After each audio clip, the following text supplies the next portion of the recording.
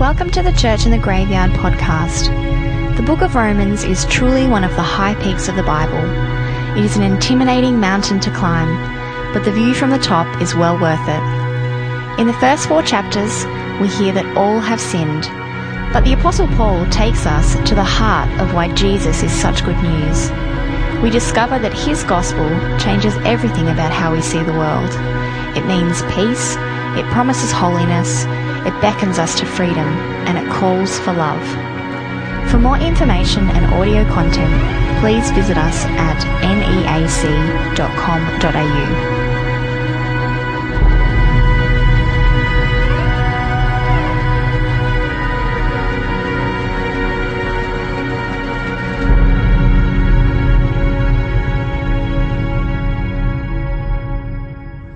G'day everyone, my name's Ben. I'll be bringing us the first Bible reading tonight. It's on page 200 of the Pew Bibles, and it's Deuteronomy 30, verses 1 to 10.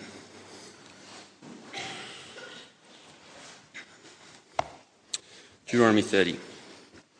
When all these blessings and curses I have set before you come upon you, and you take them to heart wherever the Lord your God disperses you among the nations, and when you and your children return to the Lord your God, and obey him with all your heart and with all your soul according to everything I command you today, then the Lord your God will restore your fortunes and have compassion on you and gather you again from all the nations where he scattered you. Even if you have been banished to the most distant land under the heavens, from there the Lord your God will gather you and bring you back. He will bring you back to the land that belonged to your fathers, and you will take possession of it. He will make you more prosperous and numerous than your fathers. The Lord your God will circumcise your hearts and the hearts of your descendants, so that you may love him with all your heart and with all your soul and live. The Lord your God will put all these curses on your enemies who hate and persecute you. You will again obey the Lord and follow all his commands I am giving you today. Then the Lord your God will make you most prosperous in all the work of your hands, in the fruit of your womb, the young of your livestock and the crops of your land. The Lord will again delight in you and make you prosperous, just as he delighted in your fathers, if you obey the Lord your God and keep his commands and decrees that are written in this book of law, and turn to the Lord your God with all your heart and with all your soul.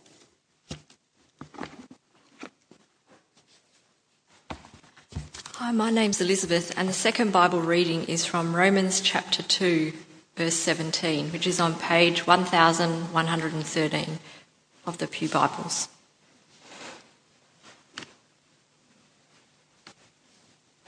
Romans chapter 2, verse 17.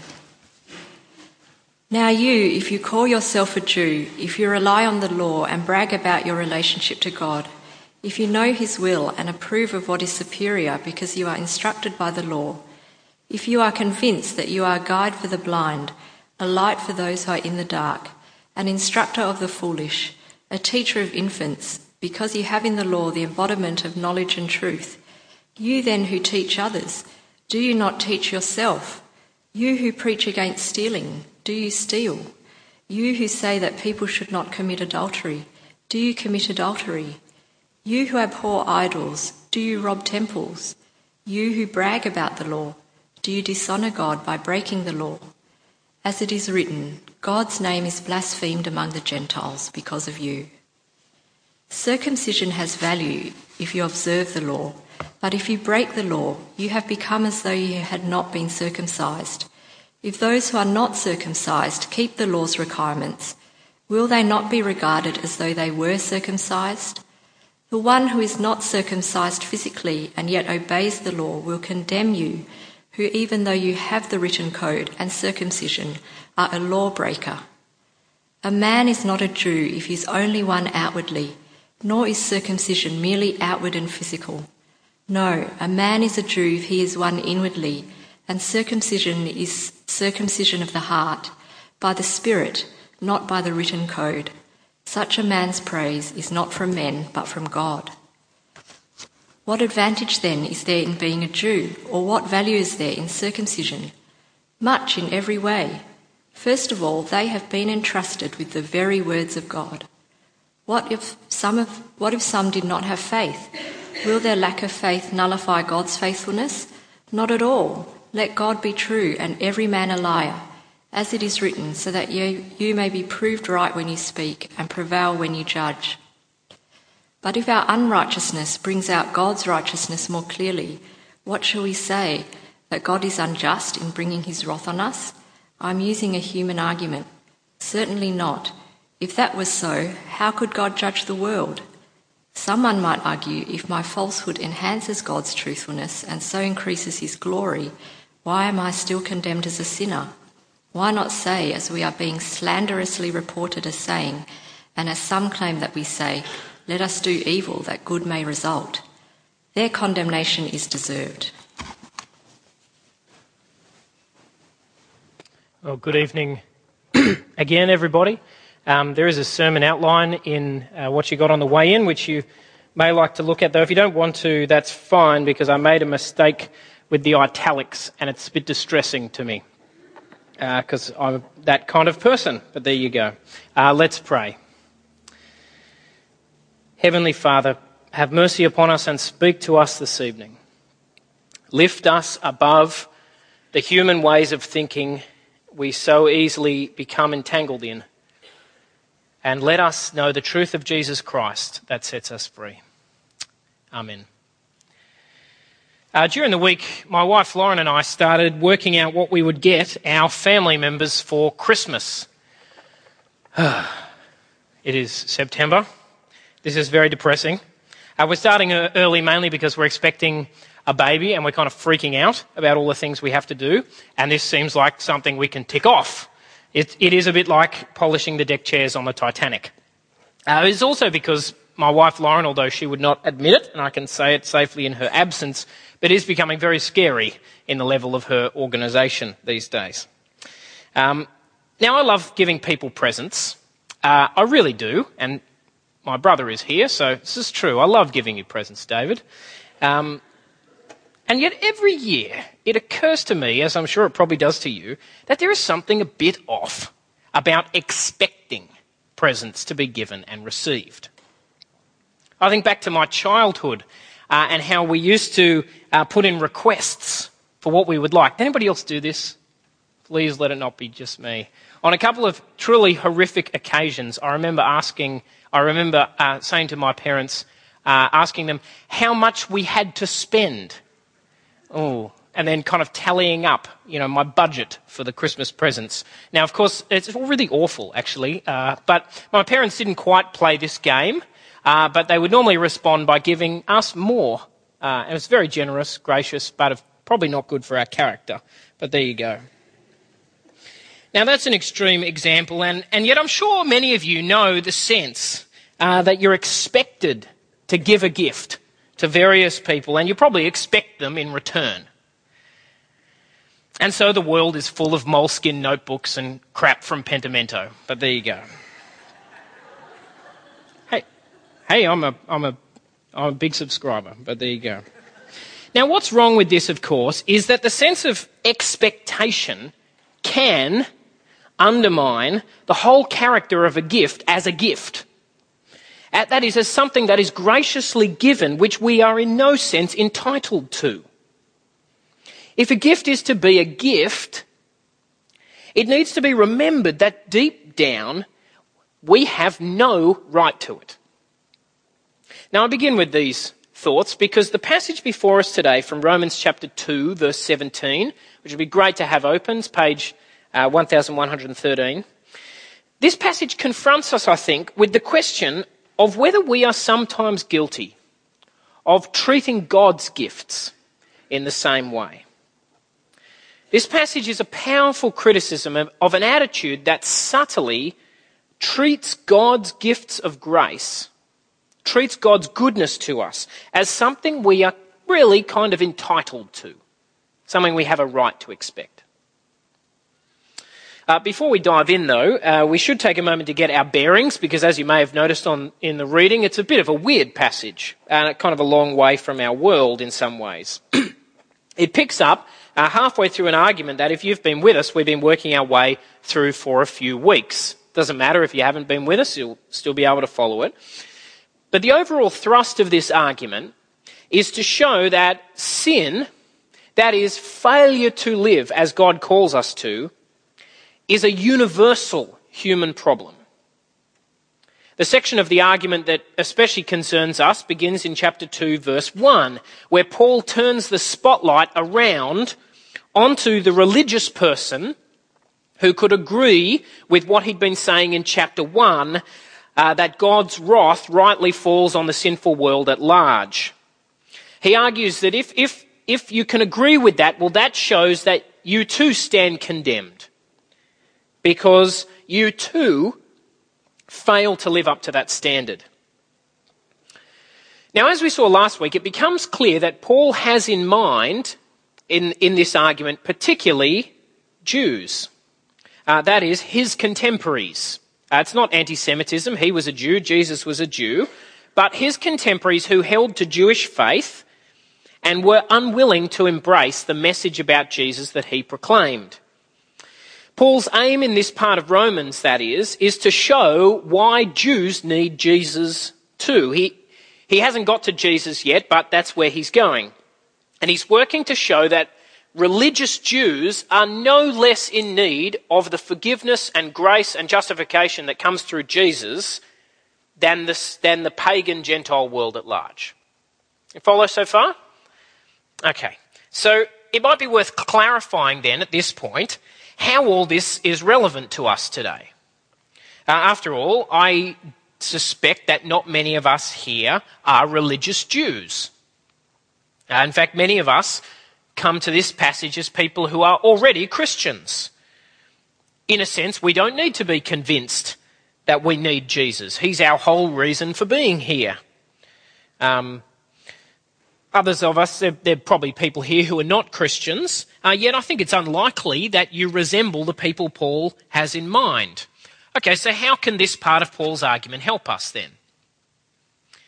Well, it can help us by showing us more clearly why we need Jesus.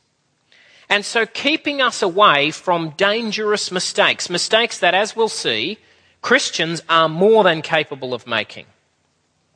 By observing Paul's argument about why the Jews need Jesus, we discover some deep truths about ourselves, which we maybe hadn't realised before. And we see more clearly why we need Jesus and what it actually means to receive salvation by his grace. Okay, so let's turn then to this passage. That's kind of why we're reading it. And we see, I think, three things in this part of Paul's argument. They're on your outline. Three things that all revolve around the idea that we have no right to God's goodness.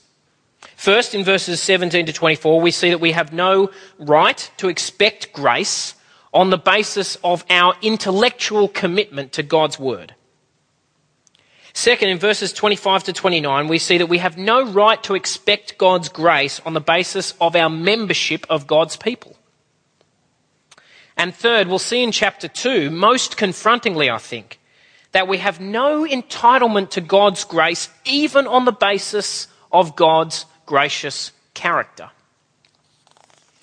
Now, these will again, like last couple of weeks, be hard messages to listen to, but they are good for us, I think. Because when we realise, you see, that we have no right to God's grace, then we will really know what it means that it is grace. And then the way will open to receiving it. Okay, first then, have a look at verse 17. Paul begins by criticising an attitude which subtly puts confidence in the fact of one's knowledge or commitment to the word of God. Follow with me from verse 17. Now you, he says, if you call yourself a Jew, if you rely on the law and brag about, actually the word for brag is not quite as strong a negative of that, it just means boast in or put your confidence in. If you boast in your relationship to God, if you know his will and approve what is superior because you're instructed by the law, if you're convinced that you're a guide for the blind, a light for those who are in the dark, an instructor of the foolish, a teacher of infants, because you have in the law the embodiment of knowledge and truth. Paul's basically describing here someone who is deeply invested in the truth of God's word, somebody who knows their Bible and believes it. and thinks it's the key to understanding right and wrong, and so sees themselves as having something to offer others because of it. And we can see, I think, how this might be relevant to Christians today. But having defined who he's talking to, Paul opens up both barrels. Verse 21, you then who teach others, do you not teach yourself? You who preach against stealing, do you steal? You who say that people should not commit adultery, do you commit adultery? You who abhor, that just means hate, idols, do you rob temples? You who brag about the law, do you dishonor God by breaking the law? As it is written, God's name is blasphemed among the Gentiles because of you. Now, here we see actually some of the substance of the accusation Paul made last week in verses 1 and 3 of chapter 2. That those who judge, in fact, are doing the same things as those they're judging. And his aim is to utterly demolish any sense of confidence that comes simply from knowing what God says. Who cares if you know it and teach it, says Paul. Do you do it? And if not, who are you kidding? Do you really think that your commitment to the truth of the Bible is going to be any defense whatsoever on the day of judgment, when the fact is that you're guilty of doing the same things? Paul's aim is to pull the rug out from under the illusion that mere possession of God's law, our knowledge of the truth, will mean that somebody is okay with God and safe from his judgment. And this, it seems to me, is something we very much need to hear, because it is so easy for knowledge and understanding to make you feel confident. You know, you read the Bible and you work to understand it, especially if you're engaged in any kind of study of it. You acknowledge its truth and the power of the things it says, and you start to see the world in its light and from its perspective, and it starts to make you feel a bit smug and superior. To feel like you are in a better position because you know the truth. Now, in a sense, as we'll see, this is a better position to be in. But in a more important sense, it doesn't make a fig of difference. Because what you know has no impact whatsoever on the problem of sin, of actual failure to do what God calls us to. The problem is, though, it feels like it does, and it deludes you. And you end up in the most ugly hypocrisy. Like the examples Paul mentions here, the person preaching against stealing while profiting from theft. The person saying people shouldn't commit adultery while doing it themselves. And most ridiculous of all, can you imagine this? Preaching about how God hates idols, and then on the side, on the weekend, maybe just robbing some temples. You know, these examples seem ridiculous, impossible. And yet we can add ones just as bad from our own day. The preacher who rails against greed while amassing his own wealth. The pastor who preaches against fornication while addicted to pornography and prostitution. And most horrible of all, church workers who speak of holy things while abusing children. Our world is awash with this kind of hypocrisy. And we need to see that it is due in part to the false sense of confidence that can come from knowing and being committed to God's word. It can make people feel secure and superior. But brothers and sisters, we must not be deluded like this. The truth is that simply knowing and being intellectually committed to the Word of God is no source of security whatsoever. It gives us no claim on God, no right to expect Him to look after us. Okay, that's the first point. The second is like it. Paul moves on to pull the rug out from a second false source of confidence, a second way in which we can subtly feel we have a claim on God's grace. Membership of the community of God's people. His focus in these verses from verse 25 is on circumcision. Now, if you're not familiar with it, circumcision is the practice of cutting off the foreskin of the penis of males. Actually, it's obviously the only kind. And since that was not going to be a joke, that's bad. And since the Old Testament, of course, circumcision has been a mark for Jews of belonging to God's covenant people. But as Paul sees, this made it very easy for circumcision to become a source of confidence. Verse 25, have a look at it there. Circumcision, he says, has value if you observe the law, but if you break the law, you have become as though you had not been circumcised. Circumcision's great, he's saying, as a marker of belonging, but it's absolutely no use as a means of dealing with sin. It doesn't do anything to that. And so if you sin, if you break the law, it's a fat lot of good. Now, Paul, in verse 26, introduces a counter-example to clarify his point. See it there. He says, if those who are not circumcised keep the law's requirements, will they not be regarded as though they were circumcised? Think about it, says Paul. Imagine if someone who wasn't circumcised actually did everything the law required. Well, then do you think it would matter that they weren't circumcised? No. Obviously. Paul takes this a step further, though, in verse 27. And he says, the one who is not circumcised physically and yet obeys the law will condemn you, who, even though you have the written code and circumcision, are a lawbreaker. Now, this is suddenly really provocative, because it starts to feel like Paul's talking about something that might actually happen. As we talked about last week, what Paul's doing here is opening up provocative hints of what's to come, of that he's going somewhere really different to what people expected. And he takes this still further in the verses that follow by saying that this even changes the meaning of what it is to be a Jew. Do you see that in verse 28? A man is not a Jew if he's one outwardly, nor is circumcision merely outward and physical. No, a man is a Jew if he is one inwardly. And circumcision is circumcision of the heart, by the Spirit, not by the written code. Such a man's praise is not from men, but from God.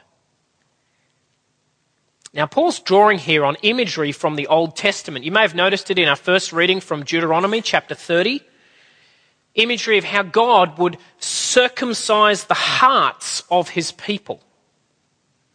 Similarly, in the book of Ezekiel, God speaks of how I will give you a new heart, he says, and put my spirit in you. It was an image of a renewal that would change Israel from within and make them truly dedicated to God. And Paul's making the point in the sharpest way he possibly can that it is that circumcision that matters, that identity that really matters. So much so that at one level, actual physical circumcision is completely irrelevant. Who cares? Now, that's a heavy-duty thing to say. And it raises some major questions, which is exactly where Paul goes in chapter 3, verse 1. But before we look at that, let's just think about how this might challenge us. The major point here is that circumcision gives you no claim on God, no right to assume that you will be okay. Because circumcision, just like possession of the law, does not actually do anything about the problem of sin. And so if you fail to actually do what God requires, then it's no help to you.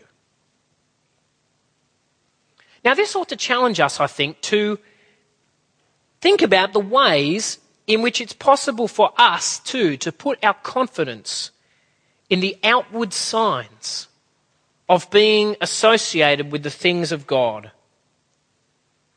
And again, I reckon it's really easy for us to do this. To start to feel like, say, just being connected to church guarantees that you're in God's good books and that things will work out for you. This mistake underlies a lot of nominal church membership. That is, the sense that being at least vaguely connected to church, that's got to count for something with God. So maybe you get your kids baptised and then never come back, or maybe you come at just Christmas and Easter, or at least just one of them. Underneath this can be a sense that this has got to entitle you to something, that it makes up in some mysterious way for the failures that you know are present in your life and in your heart. The mistake can be made the other way too, though. I've known people who are super involved in church and church activities, who attend everything and contribute to everything, and yet also become gradually harder in heart and less open to hearing from God, who seem to become more bitter as time goes on.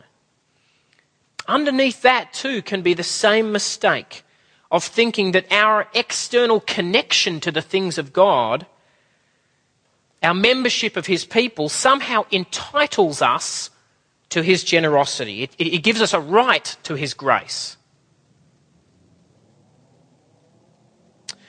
Well then, let's look at the final section of our passage from chapter 3, verse 1. Here Paul drives the knife even deeper into our sense of entitlement by pulling apart some of the objections that might have easily come up to his argument so far. Verse 1, what advantage then is there in being a Jew? Or what value is there in circumcision? Now you can see the logic of that question, can't you, from what Paul has been saying? And in a way it's a reasonable question because, of course, it's not unreasonable to feel like it's a pretty major point of the Old Testament that the Jews are special. But Paul will not give any ground away. What advantage is there, he says? Much in every way, verse 2. Heaps. First of all, they, that is the Jews, have been entrusted with the very words of God. They've got the Old Testament. Now, this is the beginning of a theme that we're going to keep coming back to in Romans, and it's going to lead up to chapters 9 to 11, which are this big exploration of this question of the ongoing status and privilege and honour of the people of Israel. Paul's going to spend a lot of time on it later, but now his more urgent interest is in showing that what he has been saying so far makes sense, that the Jews, all of that notwithstanding, are at one level no better off at all, because they too have the problem of sin to deal with. So in verses 3 to 8, he turns to making a fairly straightforward point. His point is this: God's goodness doesn't mean he's obliged to save people. God's goodness doesn't mean he's obliged to save people. Now these are complex verses. Okay, they're some of the most kind of dense verses in Romans, but I think we can follow the basic argument fairly easily. Let me talk you through the logic. Verse 3. What if some did not have faith? That is, what if some of the Jews weren't faithful to their responsibilities to God? Will their lack of faith nullify God's faithfulness? That is, will the failure of the Jews to keep their covenant obligations, will it mean that God cannot keep his? Verse 4, not at all, no way. Let God be true and every man a liar, as it is written, so that you may be proved right when you speak and prevail when you judge. God will be shown to be faithful to his word, even if that is in his judgment of the unfaithfulness of his people. Now at this point, Paul raises a possible sense of indignation that one of his opponents might feel. Verse 5. But if our unrighteousness brings out God's righteousness more clearly, what shall we say? That God's unjust in bringing wrath on us? Now, Paul says straight away that this is merely a human argument. right? That means it's bad in his terms. But we need to feel the logic of this argument, because it is a logic that I think goes deep into our own culture's sense of anger at God. And the logic is something like this. If the opponent's saying, if God's purpose in choosing the Jewish people, I think the us in verse 5 is still the Jews, if God's purpose in choosing the Jewish people was ultimately to show his righteousness, and we've got to remember that God's righteousness in Romans is not just something about him, it's something he does. It's the way he brings righteousness into the world as well. So if God's purpose in choosing the Jews was ultimately to bring about something wonderful and good and show his righteousness, then how can it be fair for him to condemn them?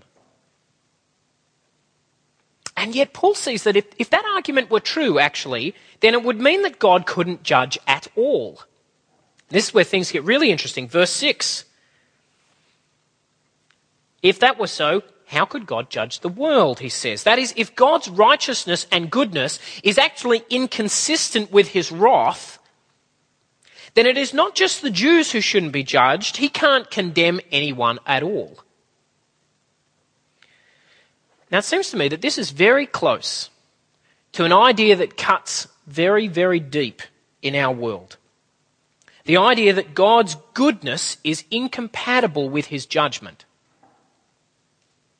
This idea comes in a variety of forms, including the always popular claim that the God of the Old Testament, who it's thought is fierce and nasty, can't be the same God as the God of the New Testament, who it's claimed is nice. It's a misreading of both parts of the scripture, but you know the claim. And the basic idea underneath this is actually the sense that God's goodness must mean he can't do something like judge. It's partly for the same reason, actually, that people feel, including myself sometimes, I know this feeling, that natural disasters disprove God's existence. The deep assumption, you see, is that if God is a good God, and if he's going to be a good God, then he necessarily has to be, in every circumstance, good for us. But Paul names that thought for what it is. It's a human delusion. And he goes on to argue against it. He does it in a funny way in verses 7 to 8 by showing that it actually leads, if you take it seriously, it leads to an ethics of embracing evil. See there, verse 7, someone might argue, similar to before, if my falsehood enhances God's truthfulness and so increases his glory, why am I still being condemned as a sinner? How can that be just? Well, why not even say, Paul goes on, and then flags that this is actually something he's been accused of. We'll come back to that later in Romans. But he says, why not say, let's do evil so that good may result?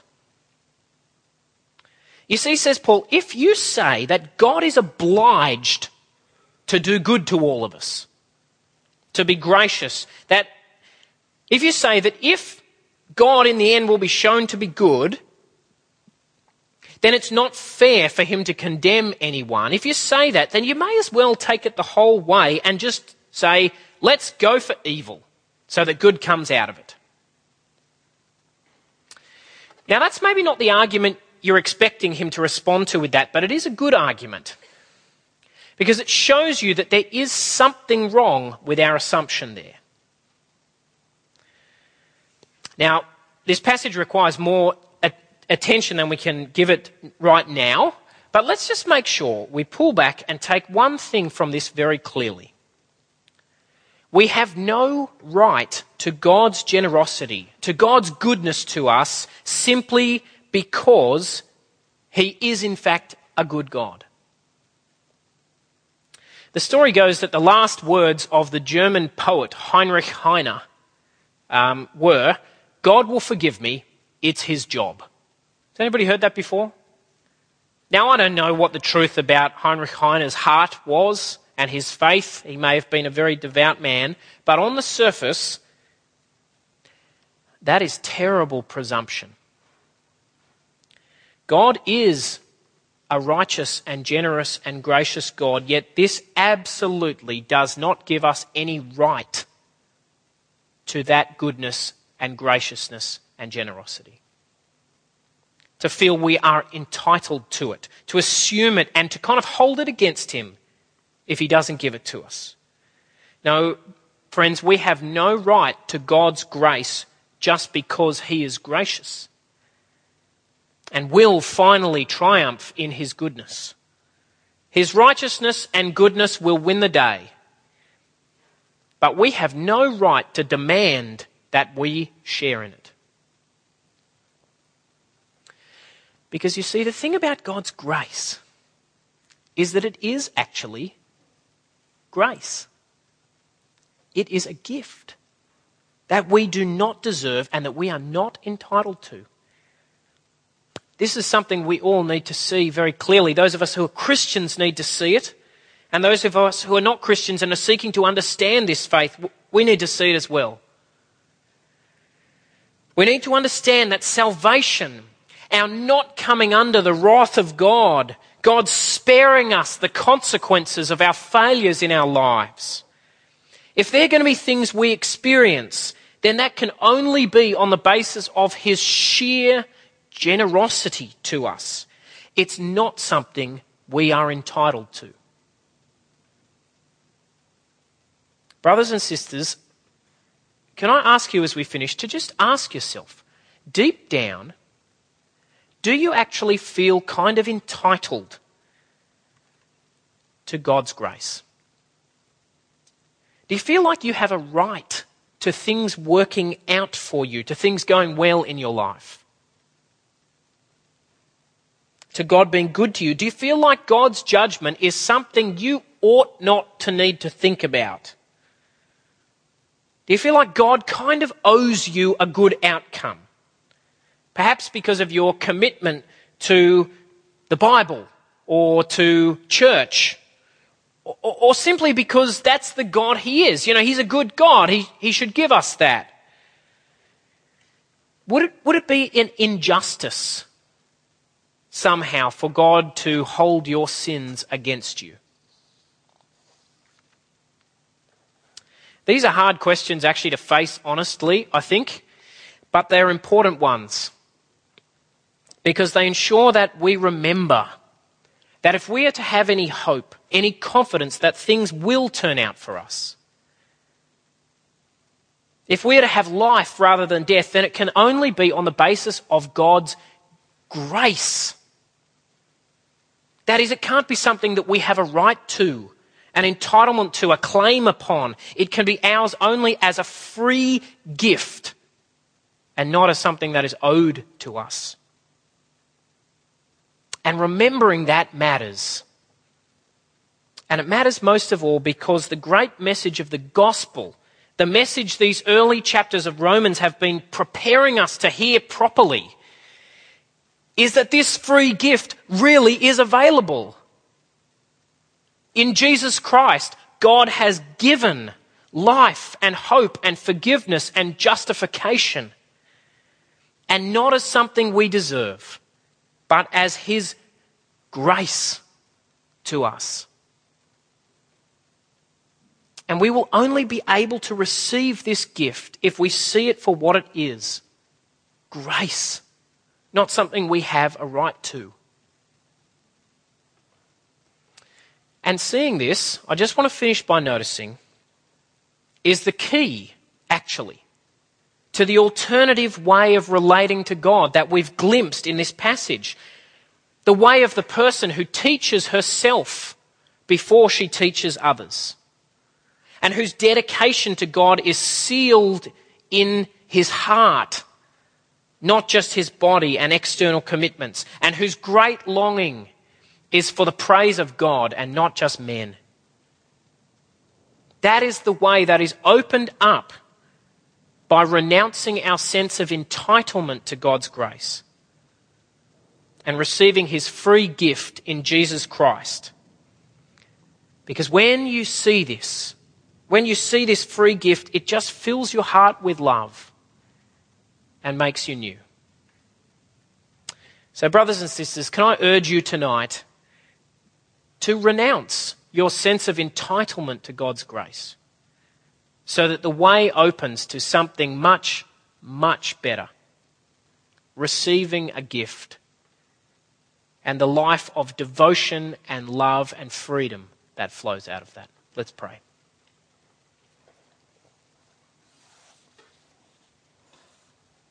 Oh Lord, give us ears for not just the things we want to hear and that feel good, but for the things we need to hear and that will save our life. We know that we have no right to your good treatment, to your salvation, to your forgiveness. And we pray that we would see that clearly, so that we see the glory of what you have done for us in Jesus and grasp onto it with both hands, and so that it fills our heart and makes us new in the most wonderful ways and frees us from the ugly hypocrisy we see here. We ask that you do this in us, please, for Jesus' sake. Amen.